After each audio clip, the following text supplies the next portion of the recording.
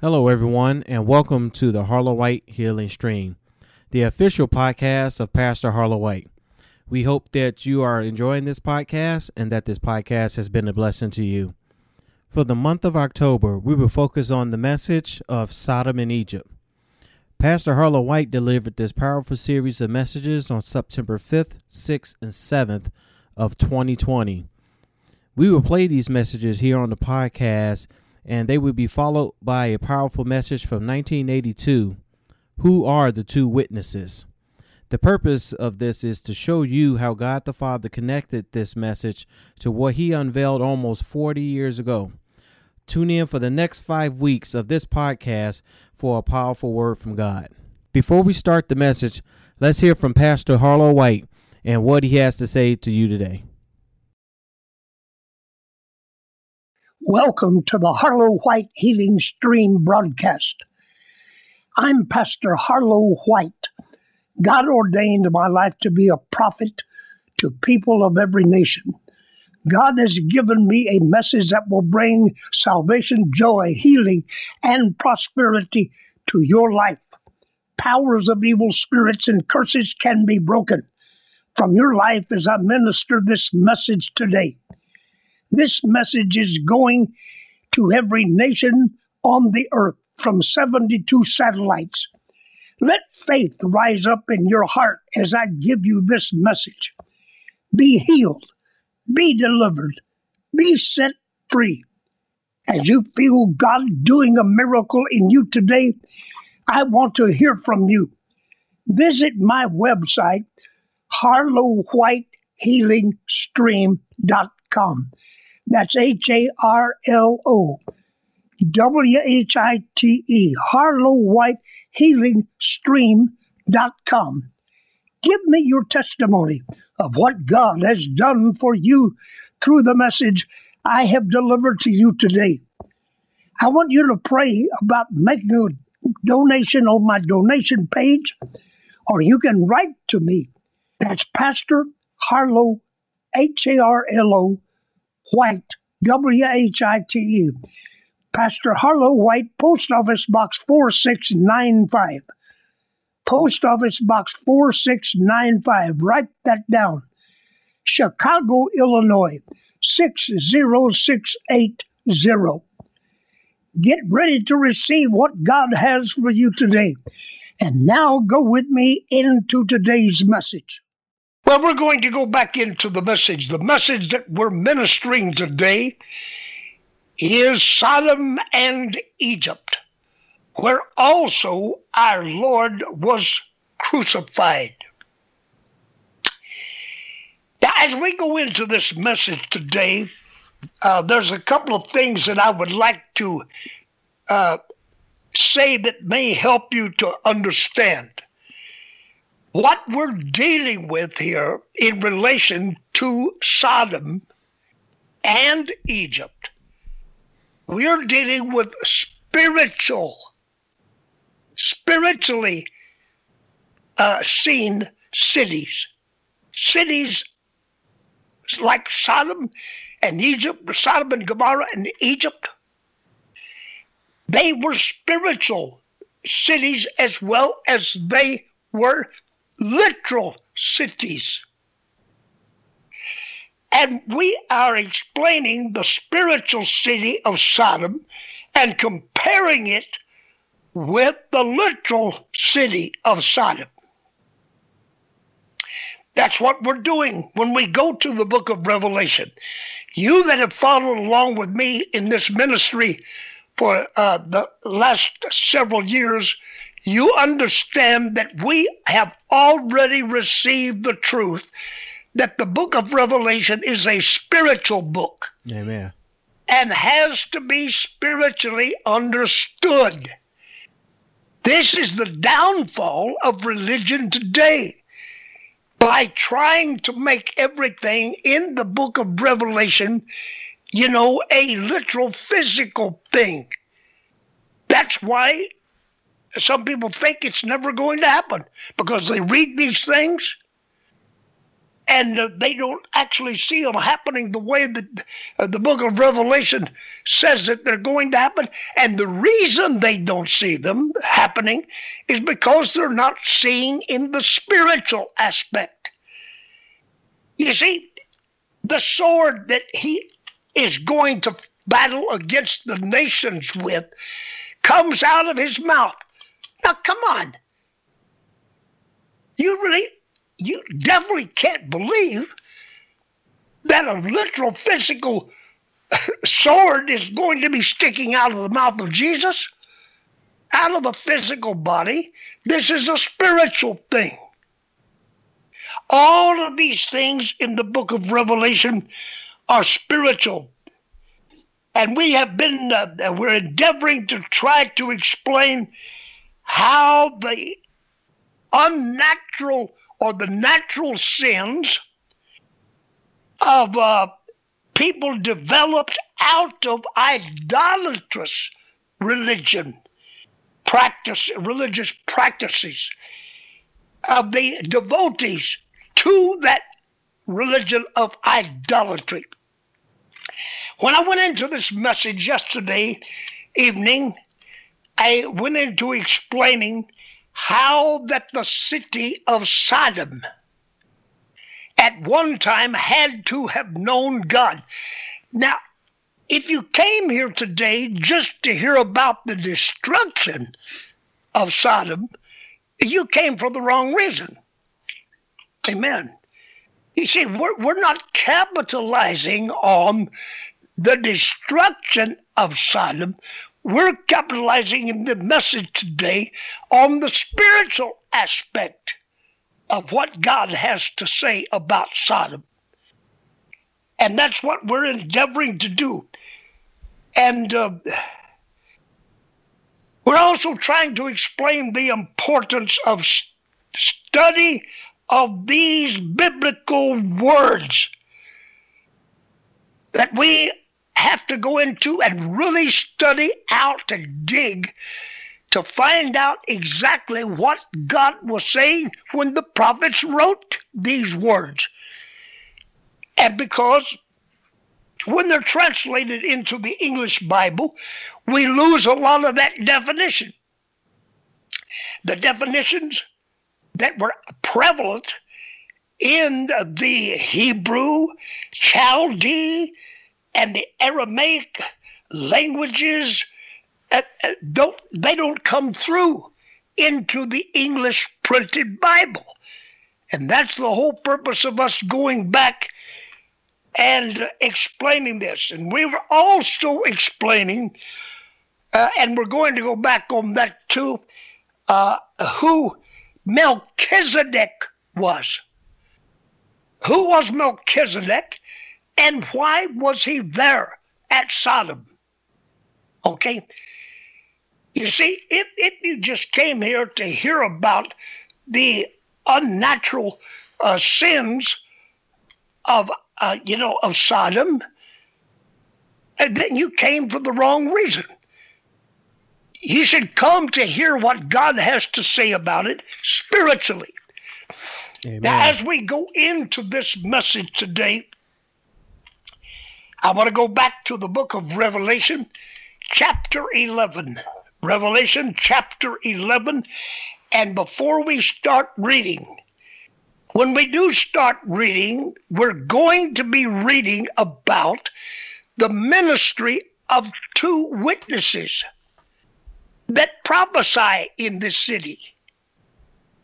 Now, when we talk about prophesying in this city that is spiritually called Sodom and Egypt, this is, in other words, that is God's descriptive language as to how he sees Sodom and how he sees Egypt. Okay?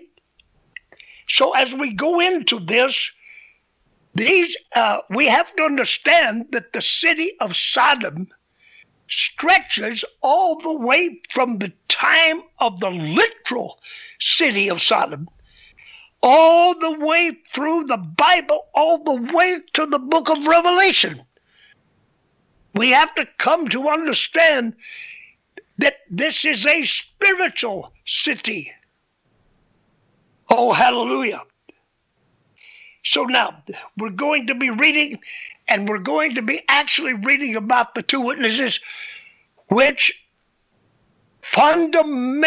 what is, quote unquote, called fundamental religious teaching.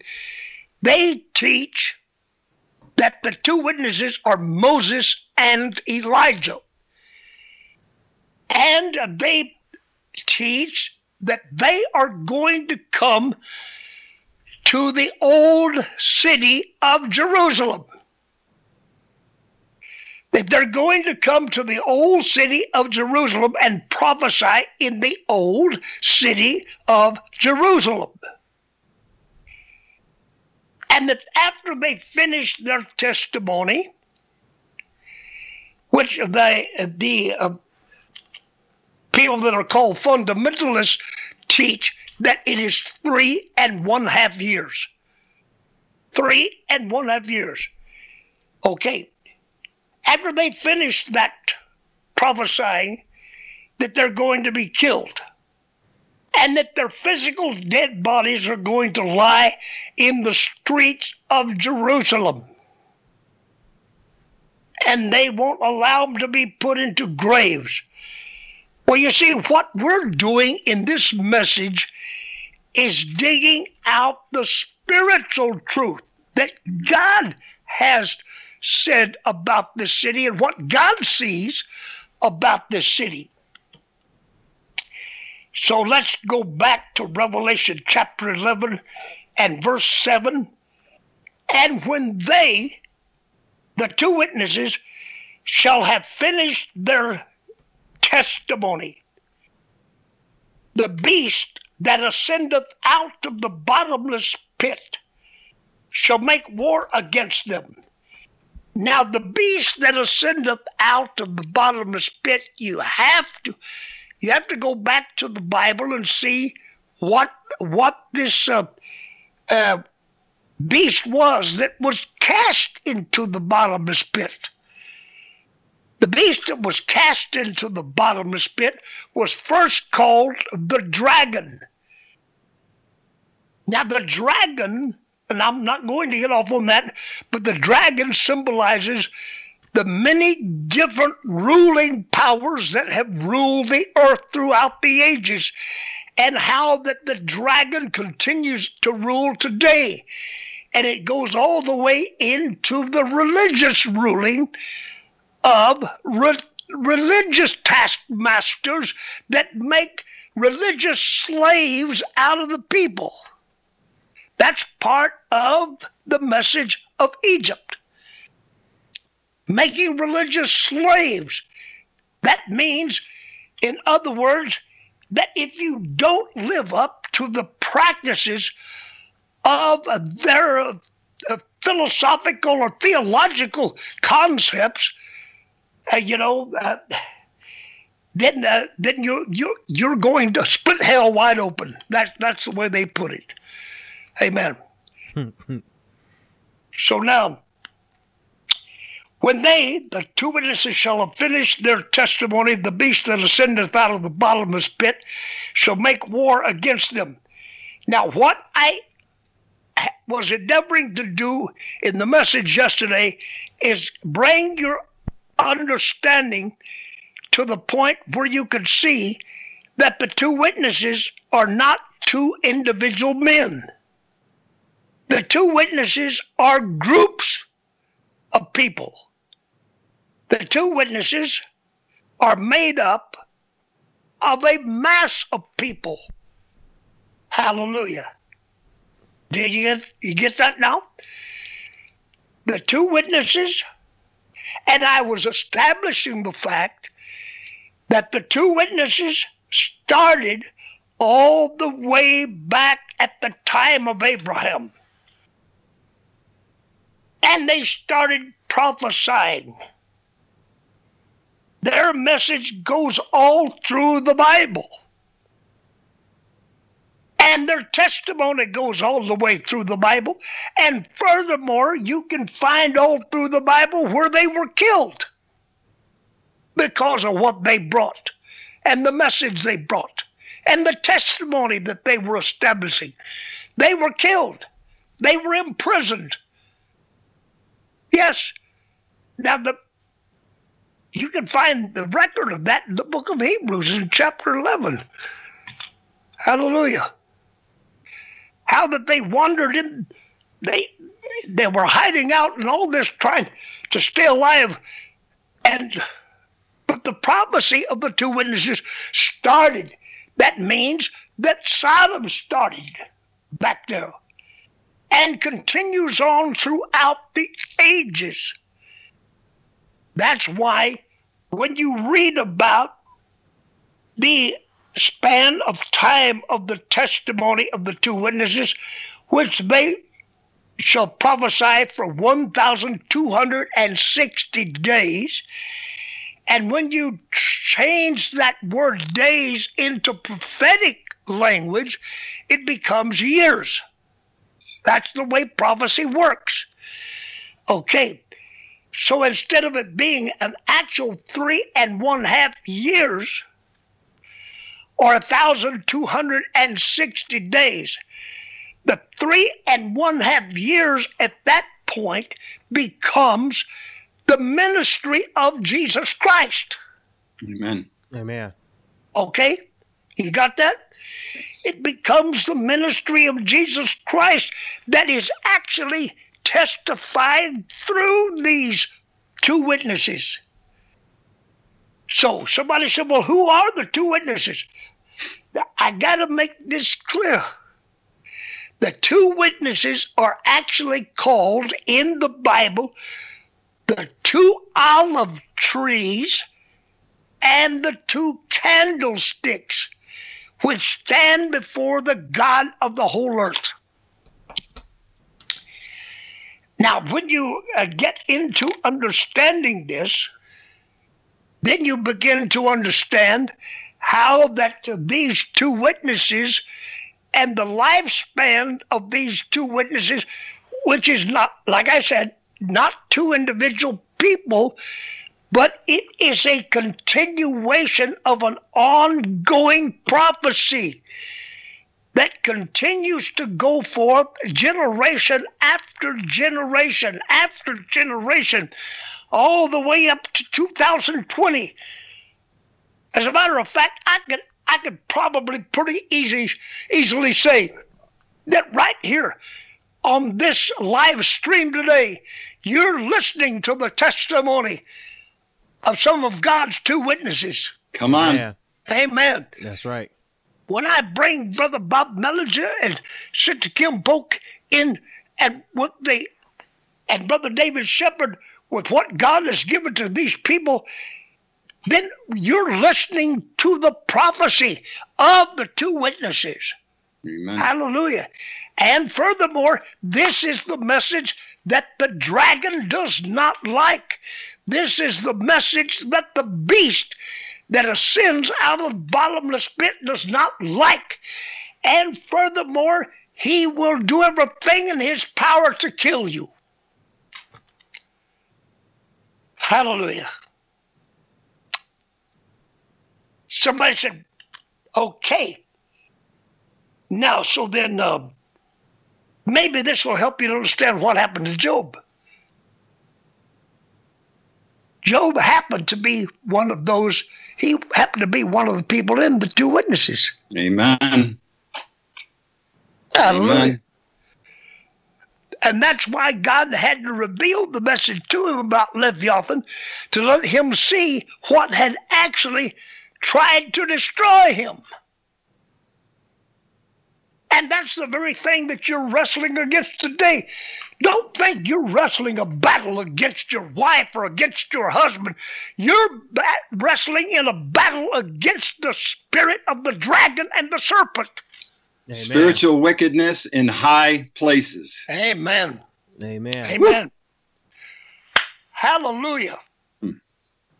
Anybody feeling anything? I Yeah, sure felt it there. Can you hear me? Yeah, we can hear you. Yes, Sister Kim. Pastor, just yes. want to share right here Okay. a dream that I had probably early last week, just with what you're saying about witnessing and the message going forth and what was going on in this dream, this vision, which I thought originally was literal. And there were all of these little electrical boxes, and these boxes were beginning to plug into a main line behind the wall. And I remember the voice, the person standing there saying to me, when they start plugging into this main line of power, they're not going to be happy.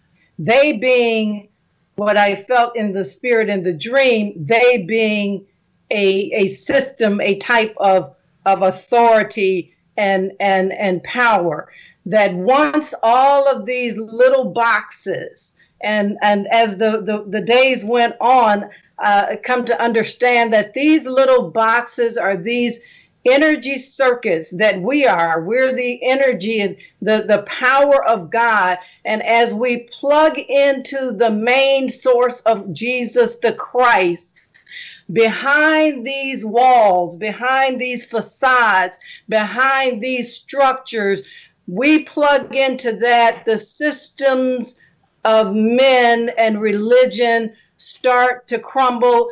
They can't do anything with the power of God that is in each individual to carry the message forward.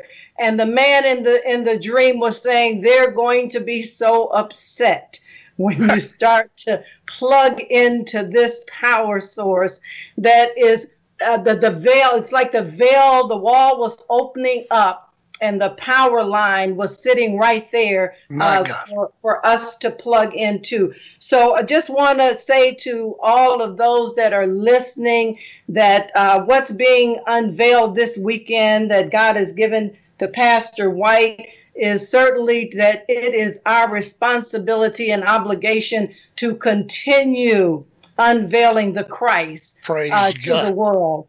And so praise God. Just wanted to share that before I forgot it. And awesome. the spirit quickened that scripture, Kim, when you said that, where it said the dragon was wroth with the woman and went to make war with the remnant of her seed, which keep the commandments of God and have the spirit of prophecy.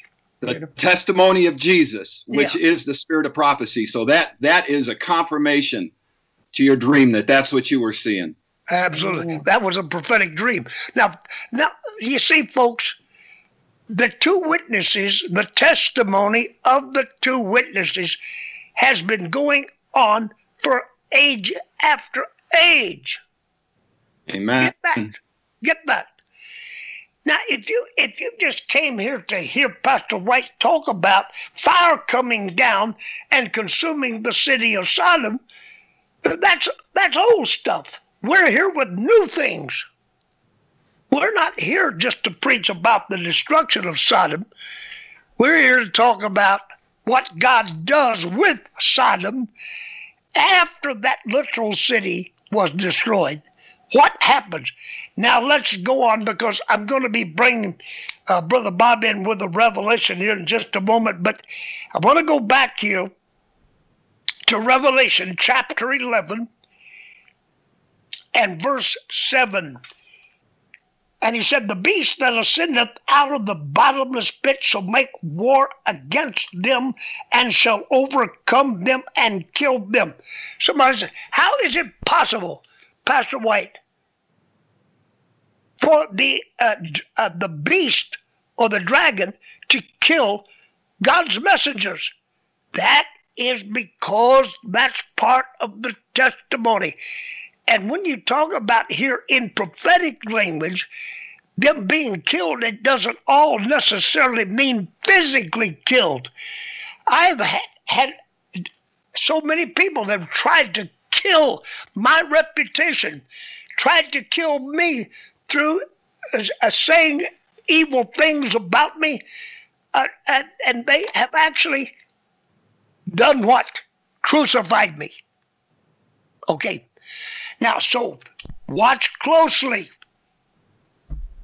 what he says.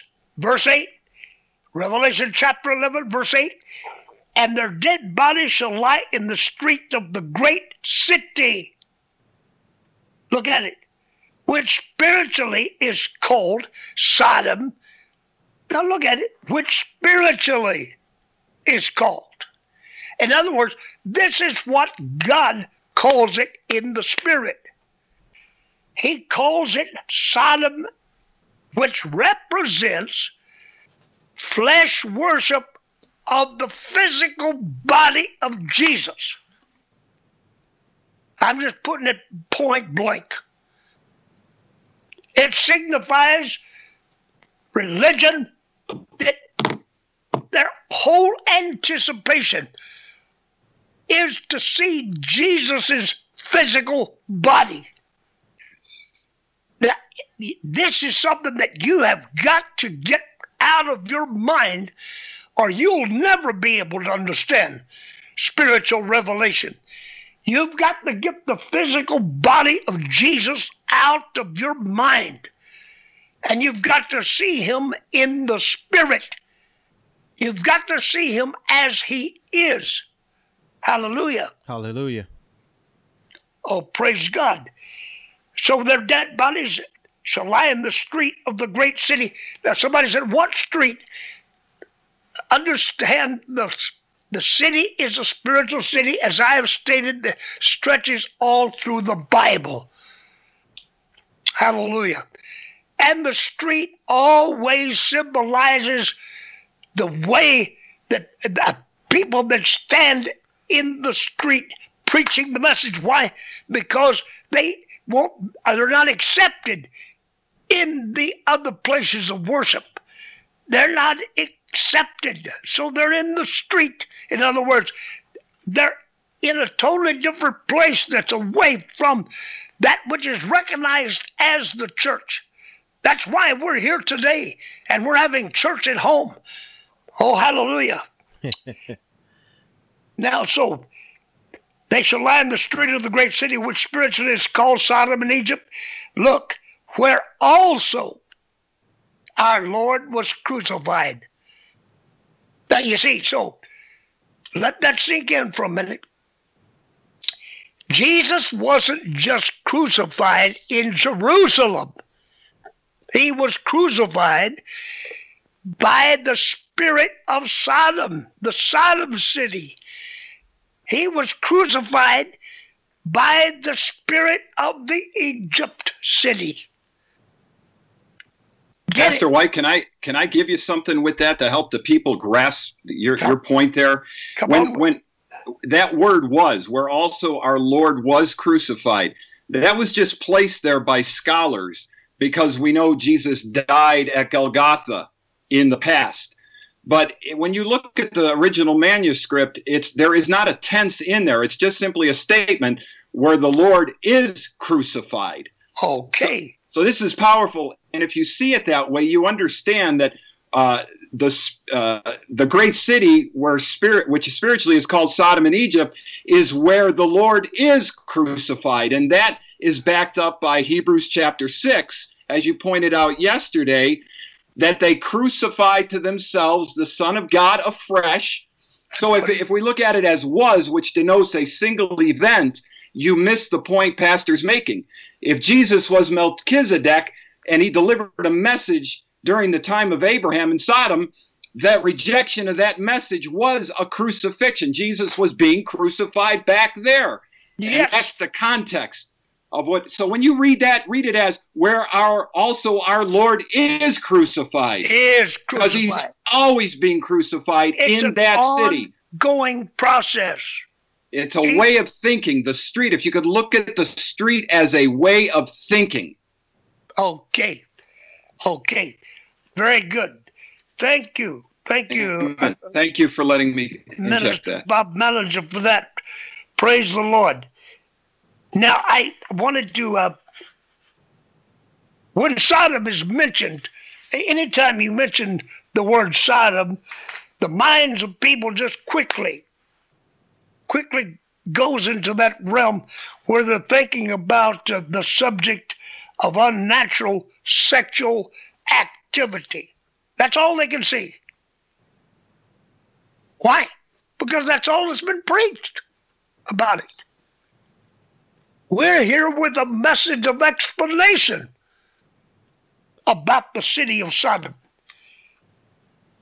So there's an entire teaching here that we're going into. Now, let's talk about Melchizedek. Let's talk about Melchizedek being there at Sodom. Now, when you come to understand that Melchizedek was actually and emphatically Yeshua, when you come to understand that Melchizedek was Jesus, hallelujah, and that Melchizedek is Jesus, when you come to that understanding, then you're able to understand why Jesus, the high priest of God, Jesus is called throughout the book of Hebrews the high priest. The Bible lets us know that book of Hebrews is full of that teaching about Melchizedek. And Melchizedek was there. Now, let me explain why he was there under the name Melchizedek. The reason he was there under the name of Melchizedek is because Melchizedek was an explanatory name. Amen. It was an explanatory name for the mission and for the ministry of Yeshua and the ministry of Jesus. Because of the word Melchizedek, in Psalms chapter 110 verse 4, let's turn there and pull this up, Brother David. Psalms chapter 110 and verse 4, Brother Bob Bellinger. When we get there, read it. I'm there. All right. I'm almost there. All right. Psalms 1, chapter 110 and verse 4. Yeah. All right. I lost it again. Okay. Shall I pull it up? Okay. The Lord has sworn and will not repent. Thou art a priest forever, after the order of Melchizedek. Okay. Now, take that word, David. Take the word Melchizedek right there and click on it. And click on it. What you're going to find, it takes you to number 4442. Are you there? Yeah, we're there. Okay. Brother Bob, would you like to pick okay, up? so that Hebrew word is a compound word. It's made from two words, one being the word for king and the other being the word for right. So he's called the King of Right. Okay, so now what I'm trying to show you is that Jesus was there with a special message. And the reason he was called Melchizedek is because it came from this word Melech, which means a king or royal. And then it goes to number 4427. Number 4427. We were at 44. Did I say? Okay, 66, 64. Is that what you're talking about? I have 4428. Yes, 4428 and 4427. Oh, Okay. Yes. All right. You're right. I'm going to open 4428. King. Right, king. Yeah. Okay, king. Now, Can you go to doesn't it refer you to the word 44:27? Yes. Yes. Okay, go to that word. And that word means malak. Malak, in other words, malak.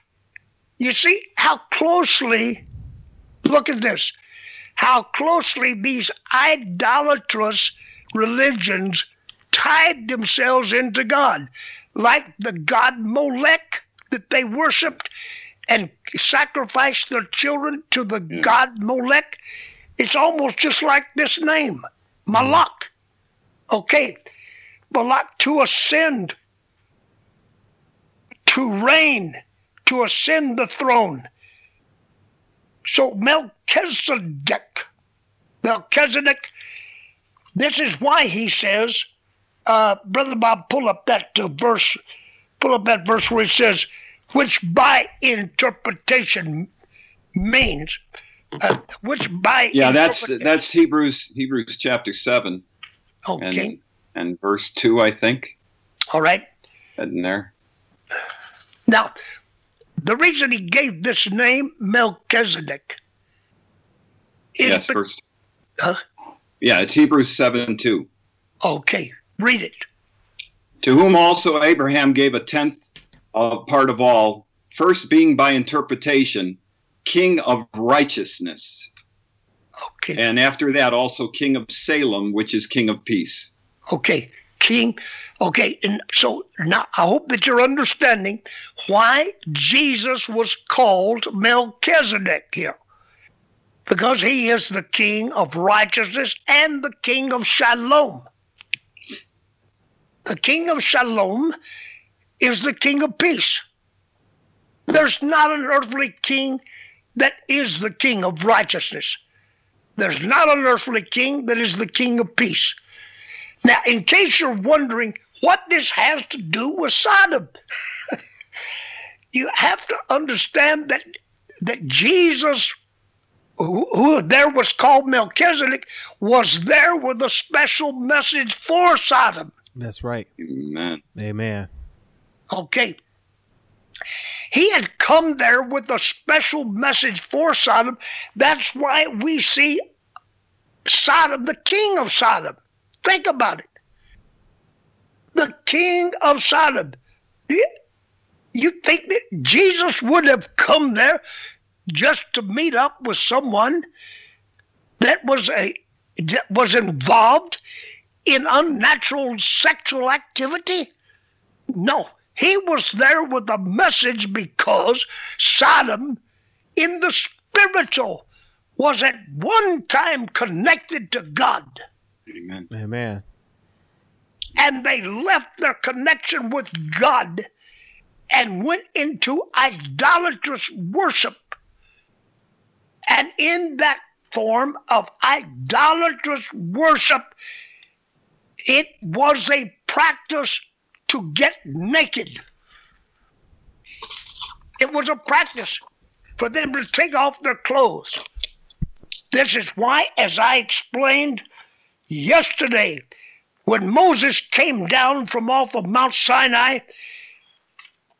and the people were worshiping the golden calf, and the Bible says that they were naked. They had taken off their clothes.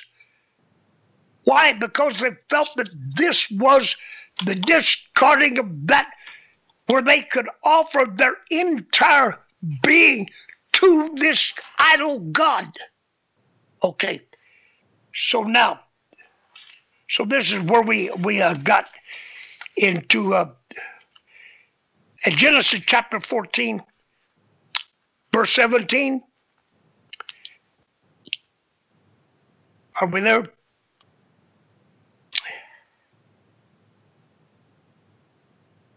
Are we there, Brother David?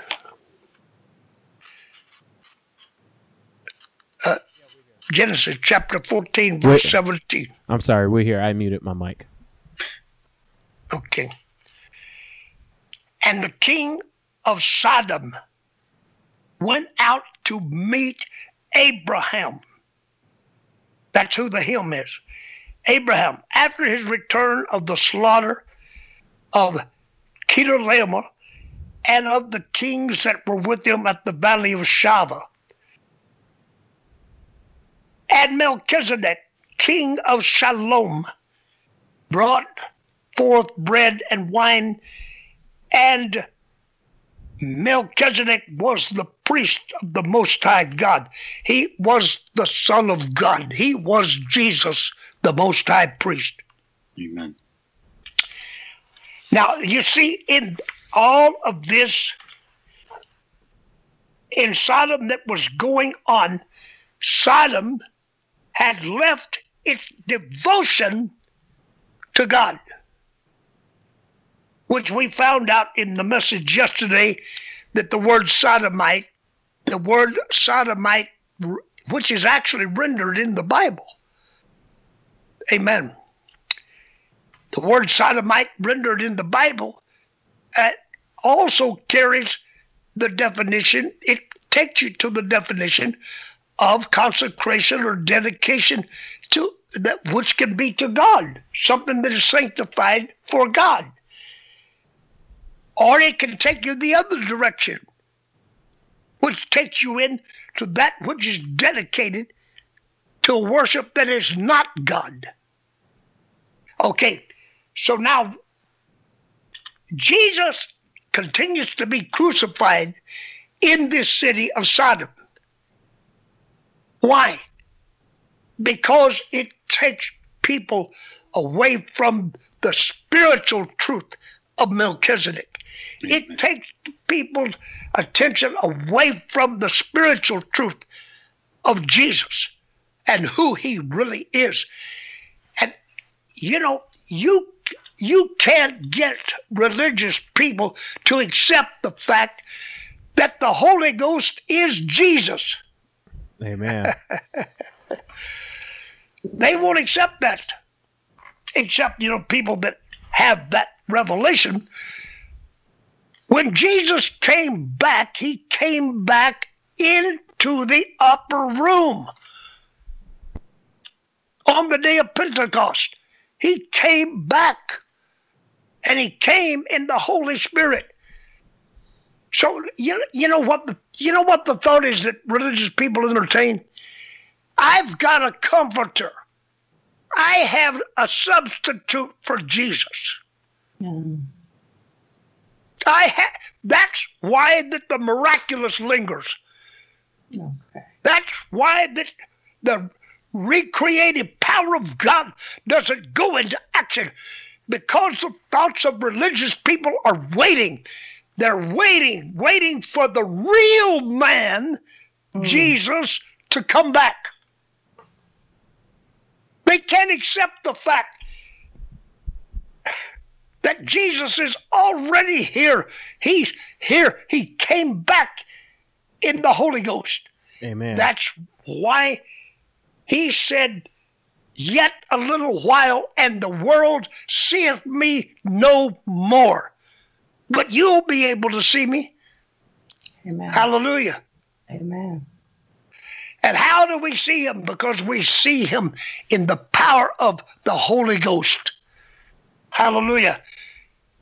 So when you continually hold on to the thought, I'm waiting for the real Jesus to get back, you're crucifying him. Amen. That's Amen. right. Because the power that he restored at his crucifixion, and 50 days later, when the promise of the Holy Ghost or the Comforter was poured out, this was it. You shall receive power from on high. Amen. And so you're crucifying that power by saying that it did not return on the day of Pentecost. That's and right. therefore, you have effectively stopped the ability of God to move in the earth. That's exactly right. That's what has put the brakes on the move of God. And that's what has put the brakes on the miraculous happening now, because people are still waiting for Jesus to get back. You see, and that idea is part of idolatry. Get a hold of this. Hallelujah. Brother Bob Manager had something special to bring into us from the book of Romans, and I'm going to let him bring that dissertation. And don't go away. And before you do leave us today, as I have said, please go to our donation page and make a donation to help us continue to carry this message and herald this message around the world. Hallelujah. Praise God. Very, very, very, very soon we will be broadcasting, bouncing off of 72 satellites around the world. Hallelujah. In a special radio broadcast. I'll tell you more about it as it develops. Praise the Lord. Brother Bob, come on in and tell us. Yeah, David, we're in Romans 1 and verse, 18. Okay. And the Holy Spirit just quickened that to me, and I was talking to Pastor about it, how this really will put it in New Testament perspective, that this is what has been going on and continues to go on, and why and how Jesus continues to be crucified within the ranks of the church. So this should help you all out, that for the wrath of God. Spiritually, Brother Bob, been telling them the ranks of the church is spiritually called Sodom and Egypt. Right, and the ranks of the church, this way of thinking is called the street. Yes. Of the city spiritually called Sodom and Egypt. It has the likeness, the personality of both the Sodom and the Egypt personality commingled together. And it's what rules in this street. For the wrath of God is revealed from heaven against all ungodliness and unrighteousness of men. There it is right there, unrighteousness. What is Melchizedek? He's the king of righteousness. There you go. So it goes, there's the opposite.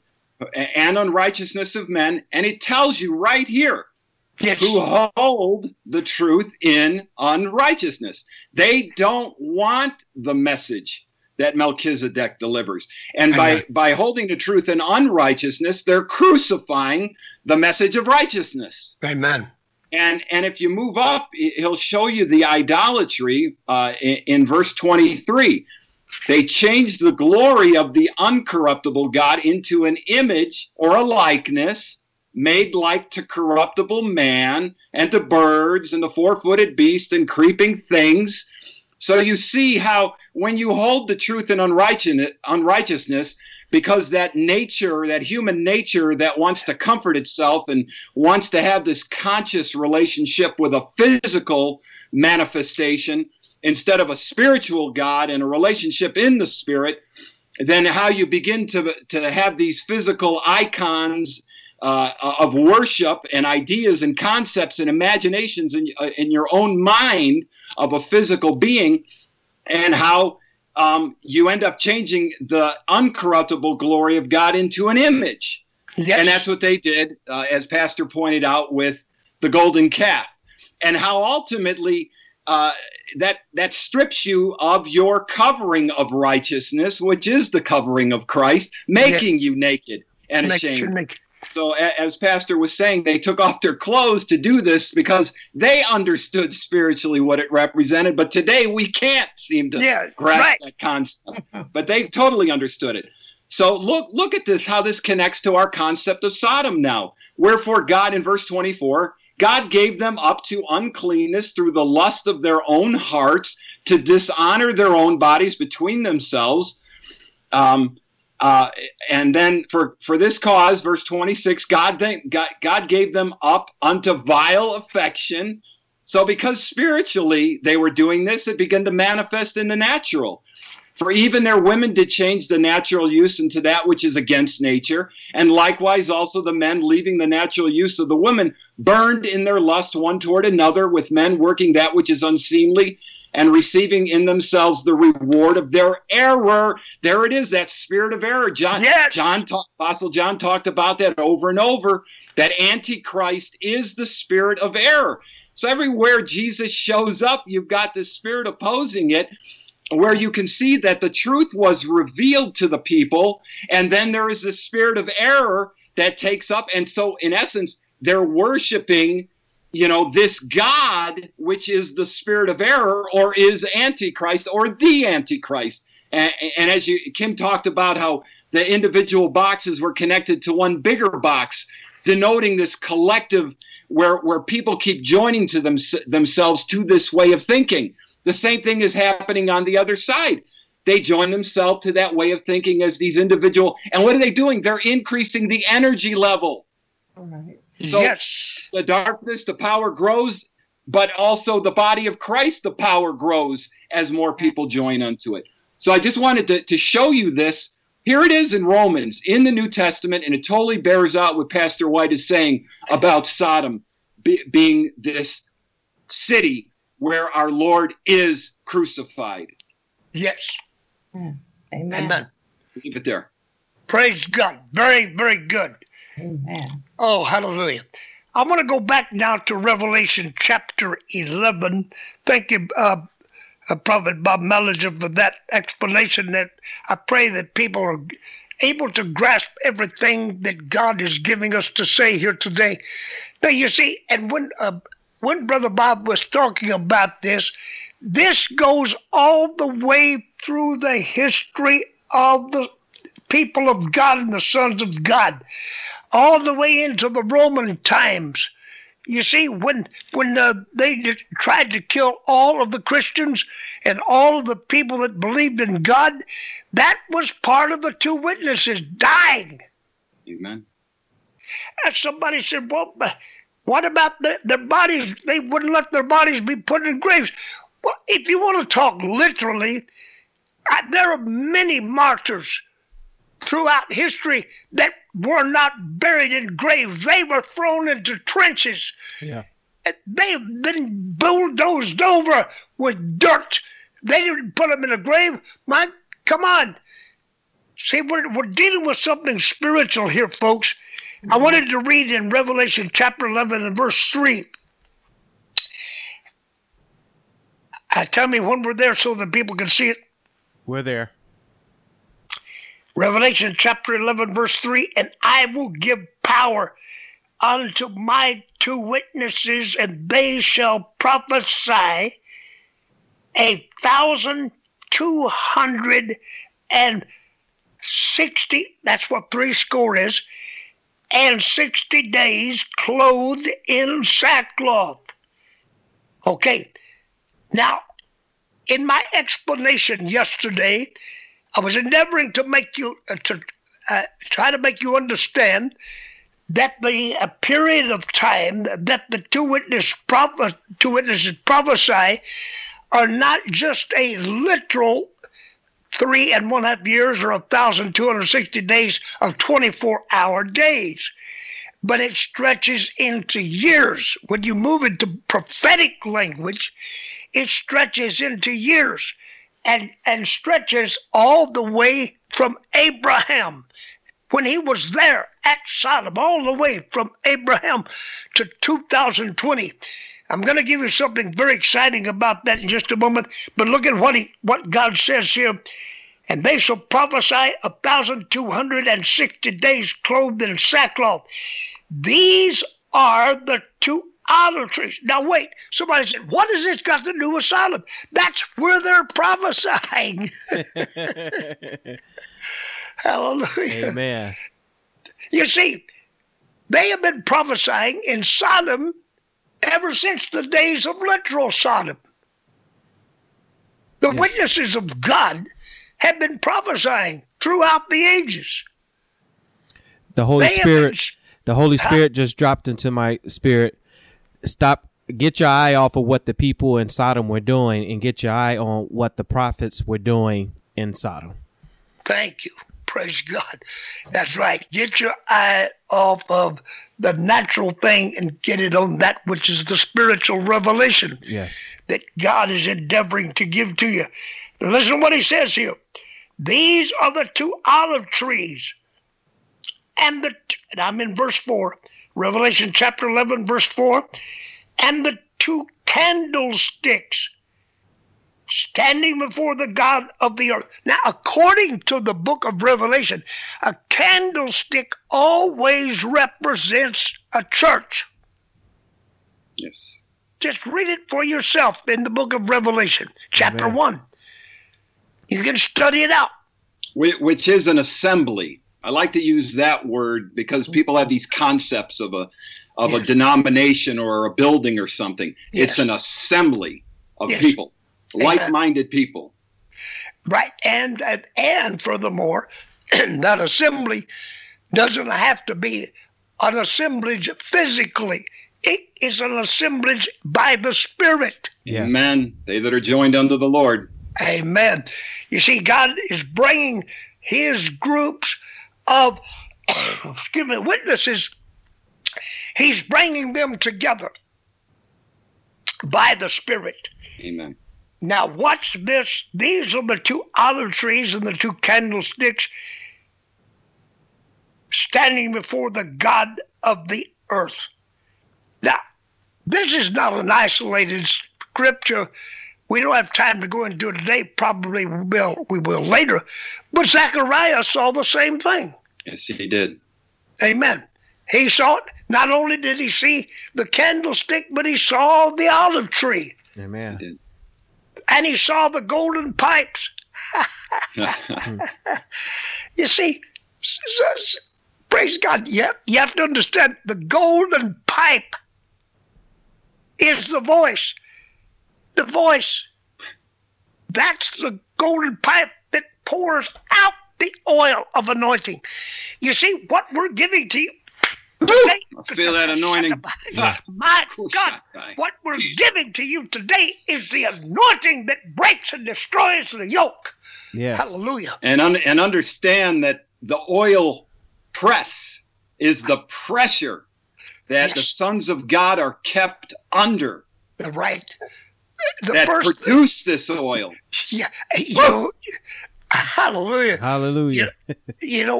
This is a powerful revelation because, the way they get the olives out of the tree, they beat them down. Hallelujah. Hallelujah. They beat the olives down, and then after they beat the olives down, then they roll them over and press the oil out of them. So in case you're wondering what's happening in your life, there it is. Hallelujah. And if I might add, that is what the 5 wise virgins told the unwise virgins, to go find these sons and get some oil from them. Yes. Amen. You see, folks, this is such a powerful revelation, and it's all through the Bible. Every time you cite a verse of Scripture, it carries this revelation. Now, these are the two olive trees, and there's a lot to be said about the two olive trees. I can't get off on that today. But the two olive trees, now, why are there two? Two olive trees, two candlesticks. Why? Because we have one in the Old Testament, we have one in the New Testament. Now, when you talk about the olive tree, we have the natural olive tree, and we have the wild olive tree, and we have the good olive tree. Hallelujah. So I won't get into that today and further confuse you. Hallelujah. Amen. We're doing our best to explain all of this to you. But what I brought out yesterday in the message. Now, when we look at these witnesses that started prophesying all the way back at the time of Abraham, they started prophesying all the way back there. And somebody said, why did they start there at Abraham? Well, because of Matthew chapter 1 and verse 17. So all the generations from Abraham to David are 14 generations, and from David until the carrying away into Babylon are 14 generations, and from the carrying away into Babylon unto Christ are 14 generations. So you see, there are 3 sets of 14 generations. So when you multiply these 3 sets times 14, you come out with 42. If you take 42 and multiply it times the years that are in a generation, which is 30, you come out with precisely 1,260. Okay. So I brought that out, endeavoring to show you that this prophecy has been going on ever since the days of Abraham. And that's why Jesus said Abraham rejoiced to see. Amen. Amen. Abraham rejoiced to see my day, and he saw it, and was glad. Amen. Oh, praise God. I want to go on over it. So since the city is spiritually called Sodom in Egypt, it must require spiritual eyes to see it. It must require spiritual understanding to understand it. Amen. Hallelujah. Hallelujah. So if you're having a struggle, just ask God to expand your understanding into the realm of prophetic revelation. Ask Him. Hallelujah. The city stretches across the ages. Oh, hallelujah. I don't have time to go into this, the other part here. We'll deal with that Pastor White, can I inject something cool. In reference to the prophecy of the two witnesses? David, if you go back to that Revelation 11:3, and where he said, I will give power unto my two witnesses. That word power there is italicized. So he's saying, I will give unto my two witnesses, and they shall prophesy. Okay, that's how it reads in the original. I will give unto my two witnesses, and they shall prophesy. And verse 6 is where it tells you what it is. They have power to shut heaven, that it rain not in the days of their prophecy, and have power over the waters to turn them to blood, and to smite the earth with all plagues as often as they will. So the two witnesses stretching from Abraham, as Pastor White is explaining here, all the way to 2020, are those that have the 3.5 year testimony of Jesus Christ ministry. Yes. So the prophetic anointing coming out of their mouth, and this is why the beast hates them, and why he makes war with them, and why the people of the earth make merry when they are killed, is because the reaction of the physical earth with what is coming out of the mouth of the people that make up the body of these two witnesses is producing all of this reaction in the physical earth. And you see it happening in this hour right now again. Yes, yes. Thank you, Brother Bob Mellinger. That's powerful, and appreciate that so very much. Now, I've already covered most of this in the message today, but I wanted to tell you that if you stretch the prophecy of these two witnesses all the way from Abraham, you go right through all of the things that happened under Moses, and everything you read here in the book of Revelation, he did that. He did that. And you keep you go right on into the ministry of the two witnesses. Elijah closed the heavens for 3.5 years. That's right. But there was no rain. So you see, the two witnesses are not just two people that are going to be standing alone on the street corner, yelling some kind of a message. That this is a prophetic message that has been going on throughout the ages. That's right. And so has Sodom been going on. So has Egypt.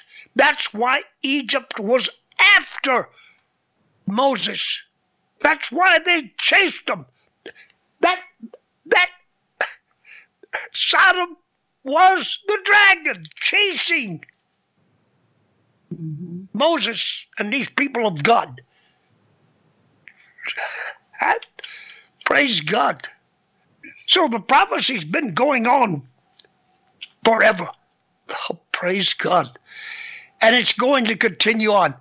I probably won't get to it today, but it's going to go on until, oh, hallelujah. You will just be amazed at what God says is going to happen when he finishes this thing up. In other words, now when I say when he finishes this up, I mean when he reaches the total ultimate apex of the point aimed at as a goal for this age. Hallelujah. When God wraps this up, and that's what I'm hanging on for. Hallelujah. Praise God. Hallelujah. Now, I wanted to, we covered that. Sodom typifies the realm of flesh worship. The realm of flesh worship. Somebody said, Pastor, what are you talking about? Listen, how many songs do you hear about wanting to put their fingers into the nail prints, or standing somewhere in the shadows, you'll find Jesus, and you'll know him by the nail prints in his hands? Come on. Everything is about the flesh that people associate in their minds with Jesus or with Yeshua. You see, and this, our entire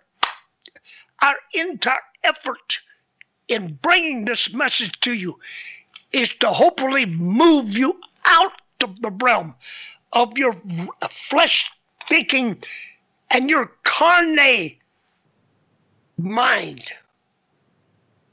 Hallelujah. See, carnival meant the display of flesh. Hallelujah. That's where it all started. Carnival, the display of flesh. So you see, and if you hang on to those thoughts, the Bible says that is death. That's right. Amen. Amen. That will bring death to work in you and in your spirit, your mind, your body, your soul, your everything. It even works in your finances. It'll cause the downfall in finances. It causes so many things to happen. When people hold on to the flesh aspect, you got to turn it loose, let it go. Sodom typifies the realm of flesh worship, and they worshipped and served the creature more than the Creator.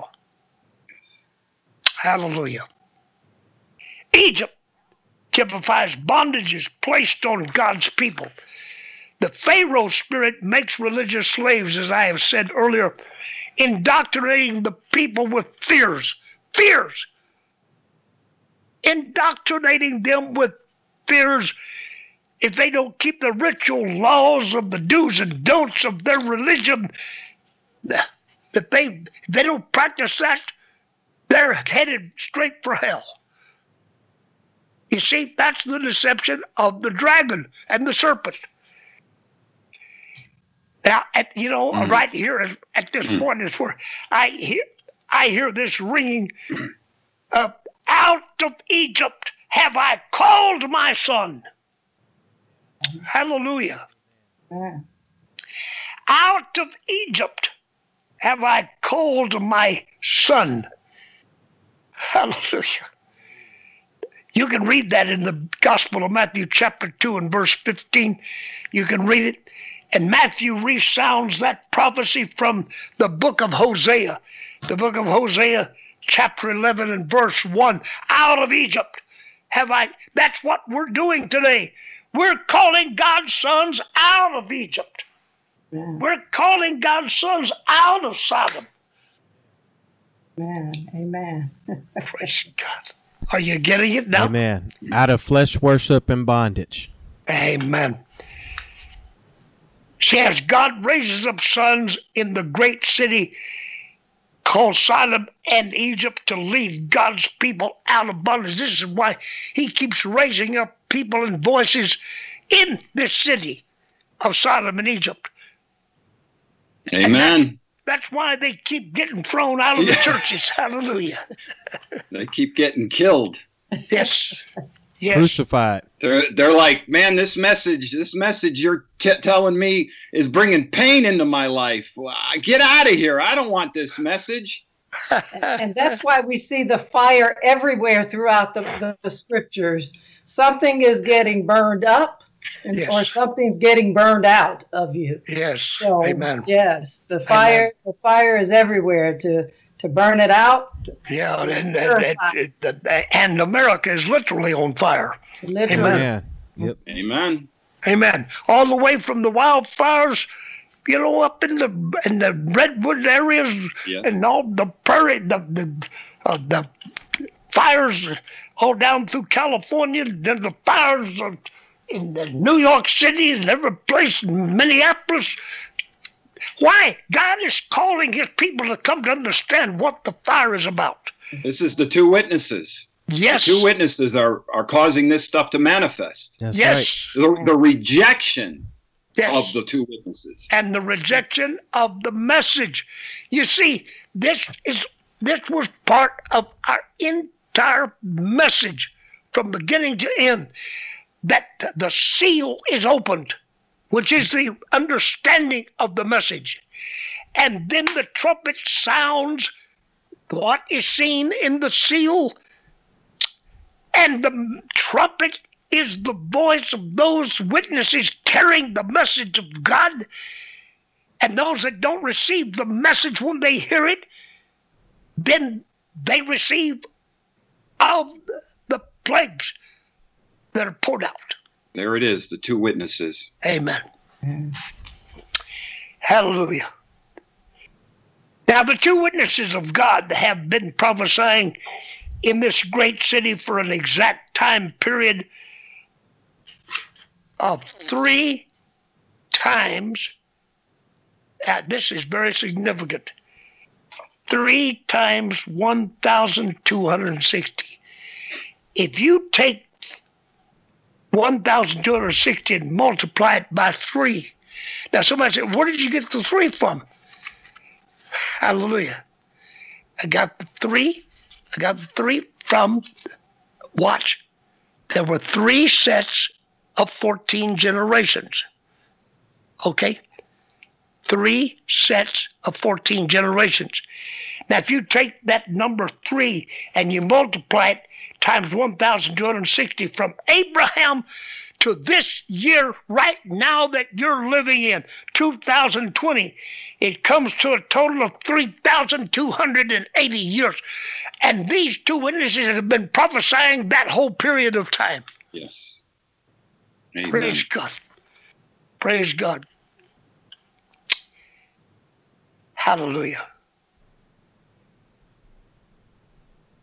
The sons that God is raising up have the anointing of the Christ Yeshua. Yes. Hallelujah. Thank you, Father. Praise God. They have the anointing of the Christ Jesus. Hallelujah. These who will lead the people of God out of the bondage of Egypt and Pharaoh, they have the anointing of the Christ Yeshua. Hallelujah. I also see a new thing God is doing. As these sons with the Christ anointing rise up and go forth, I see the power of reconciliation come into full fruition. I see this, and the confirmation is written in the scripture. Amen.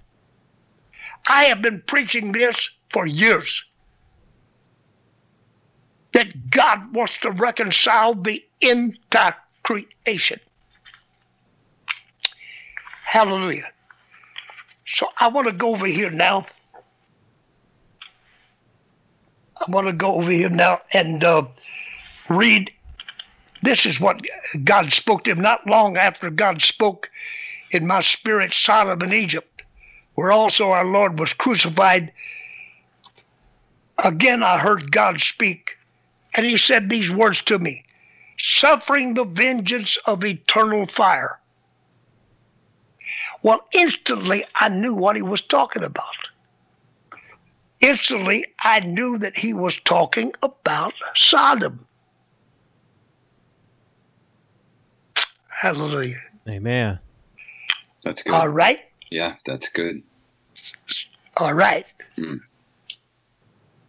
When he said that in my spirit, I knew immediately that he was talking about Sodom.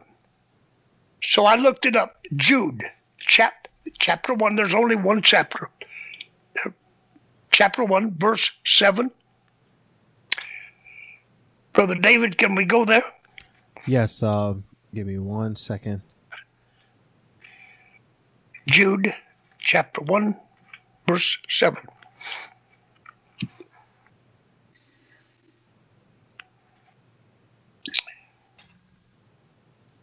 Praise God. All right. You're not going to find it looking for chapter 1. It'll just say 7, probably, or 7. Oh, okay. All right. Let me go on. All right. We're there. Even as Sodom and Gomorrah and the cities about them in like manner, giving themselves over to fornication and going after strange flesh, are set forth for an example, suffering the vengeance of eternal fire. Now, we have to study each of these words to get the full meaning of what God was saying here. Now, the very first word is vitally important. Suffering the vengeance of eternal fire. Let's look at the word suffering. Let's look at it. Did it come up to number 5254? Yes. Watch. To hold oneself under. That is, endure with patience. Mm. Now, wait a minute. If I'm forever lost, what good is patience? Isn't that true? Yeah. If I'm going to be forever lost, why do I need patience? What I need patience? What am I waiting for? Mm-hmm.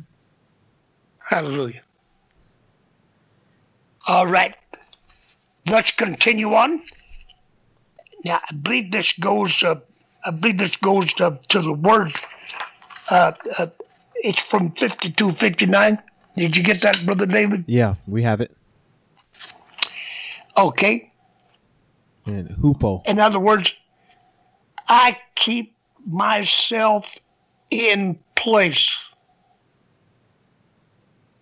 I keep myself under myself. In other Yes. words, I can't allow myself to get impatient.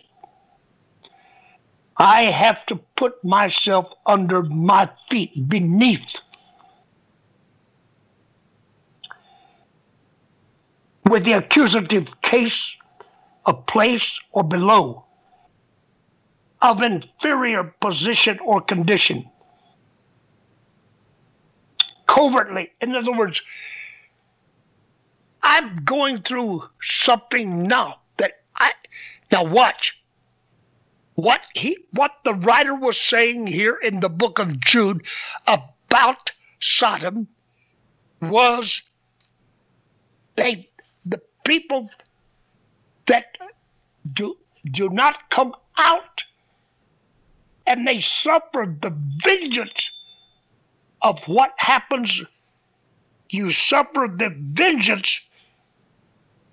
You have to keep yourself patient for God to bring you out of that. And what I'm actually seeing here is reconciliation at work. That's what I'm seeing. And all of this, I see a progressive work in God's grace in motion here. It's happening. Now, here are some scriptures that may rock your beliefs. Hallelujah. I'm going to give you this, and then I'm going to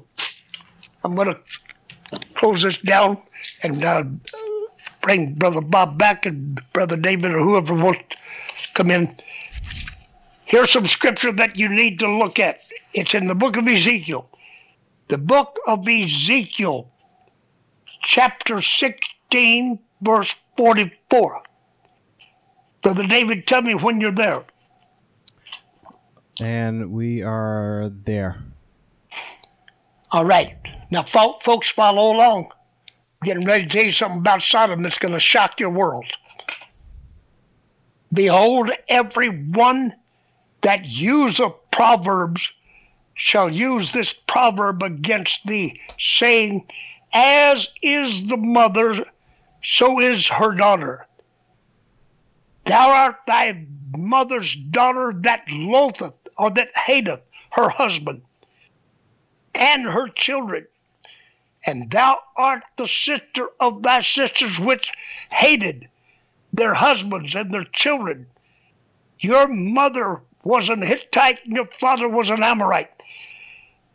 And watch this, verse 46. And thine elder city, the elder sister, is Samaria. She and her daughters that dwell at thy left hand. Now God is talking here to Israel, talking to Jerusalem. Watch it.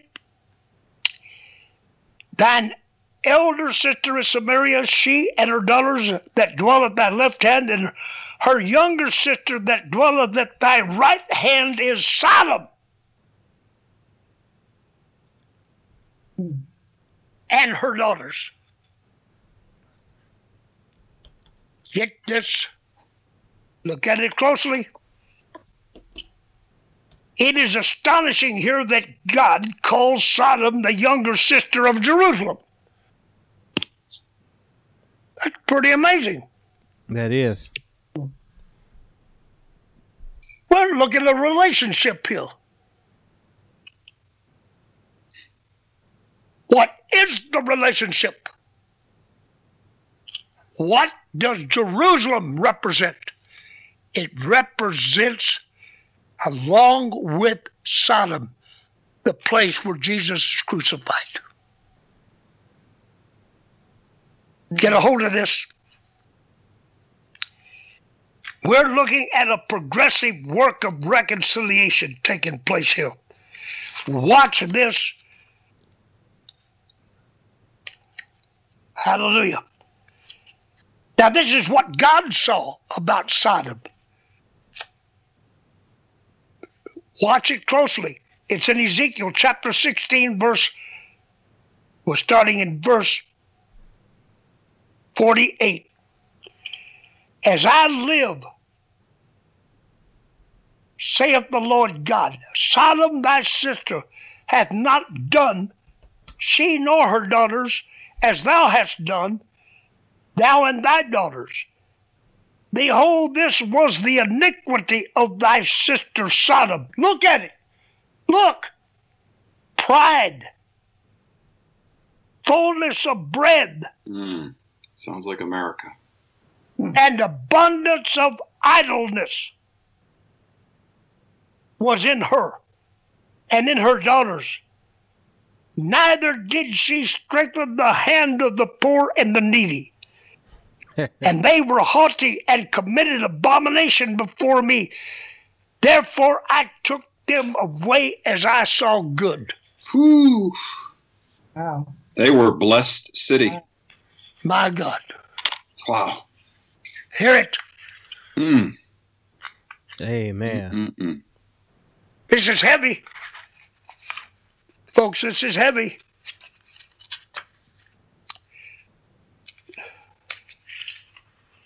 Wow. And all we've ever seen up to this point is it was a city full of homosexuals, and God had destroyed it. Yeah, right. My God.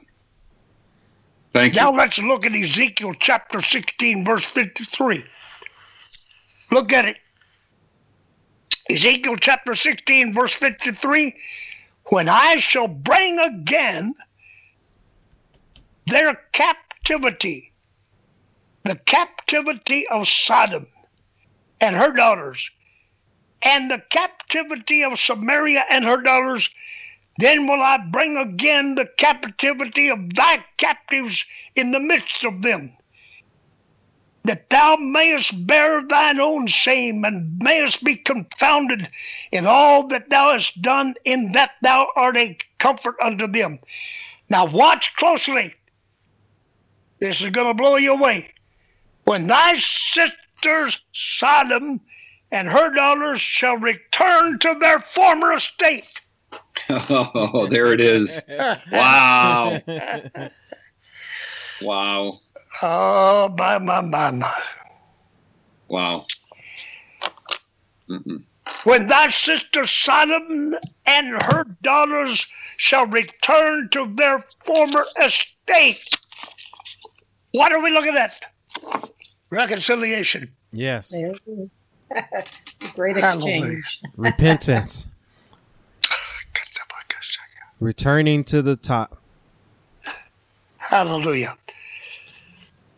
And Samaria and her daughters shall return to their former state, then thou and thy daughters shall return to your former state.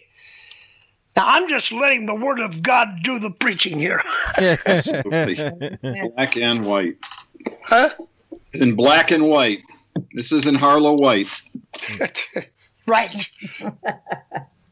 That's right. Yeah. This is written in your Bible. Now look at what he says.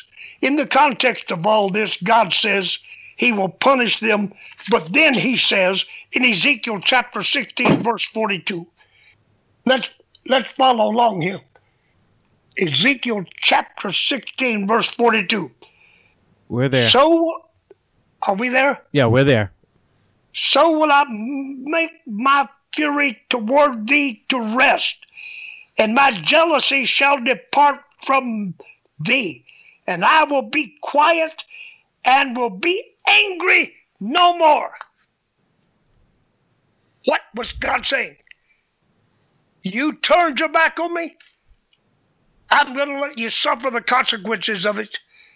But after you maintain your patience, I will eventually bring you out of it. Amen. Hallelujah. Hallelujah. My Lord. Awesome. Thank you, Father. Thank you. After God knows they have been punished, he will be satisfied and angry no more. This is what I have been saying. I've been saying this for years. Now God says it for me.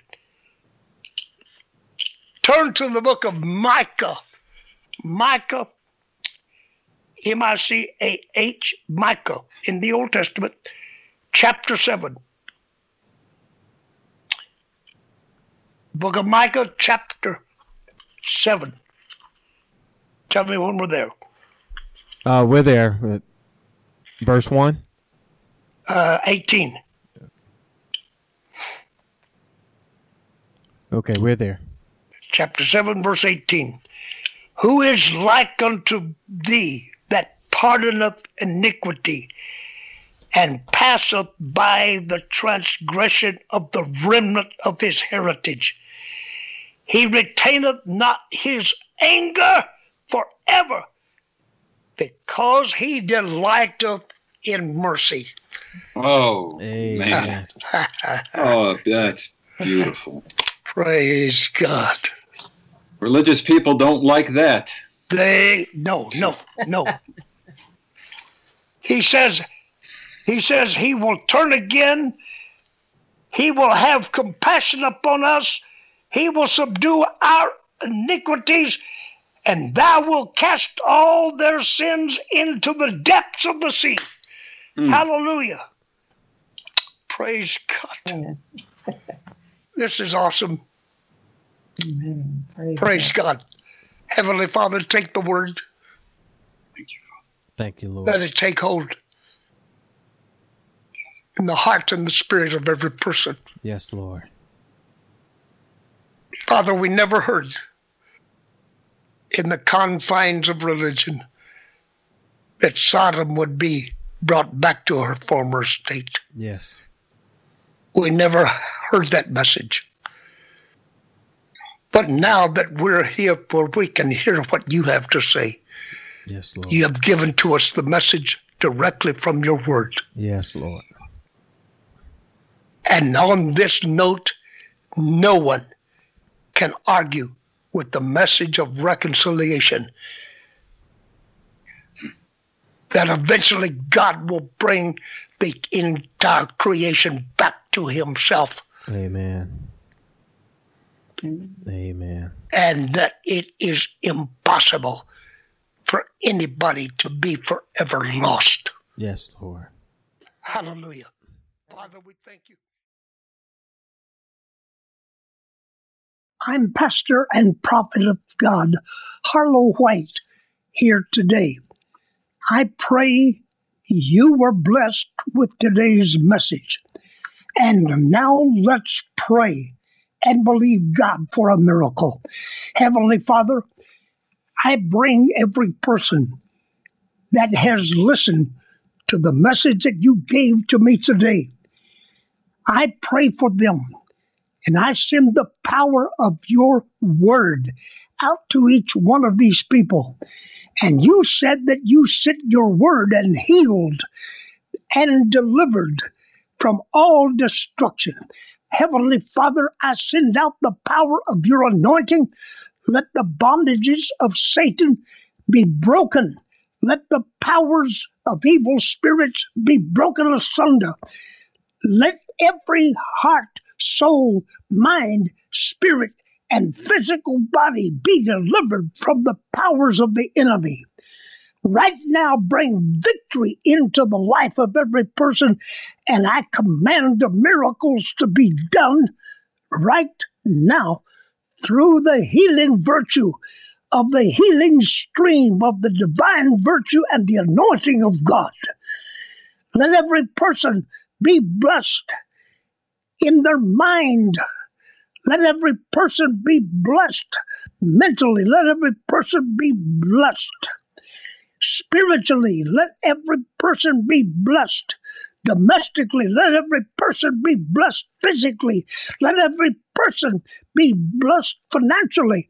I speak the word of victory to them today, and I command a miracle to be done in their life. Praise God. Go ahead and praise God for your victory, because I feel a great anointing flowing right now. I want you to visit my website, Harlow White. That's Harlo. Harlow White, WHITE, healingstream.com. Tell me if you were blessed by God's message today. Tell me what God did for you. And while you're there, visit my donation page and pray about giving a special offering to help me stay on this broadcast. I want to say thank you to everyone that will help me financially to stay on this radio broadcast. Thank you. Thank you. God bless you. I want you to tell your family and friends to listen. A new message will be on this broadcast every week. And don't forget, you can tune in to this broadcast anytime, 24 hours a day, 7 days a week. And God bless you, and take your miracle and take your blessing today. I'll be looking forward to you tuning in next time. I send God's love to you today.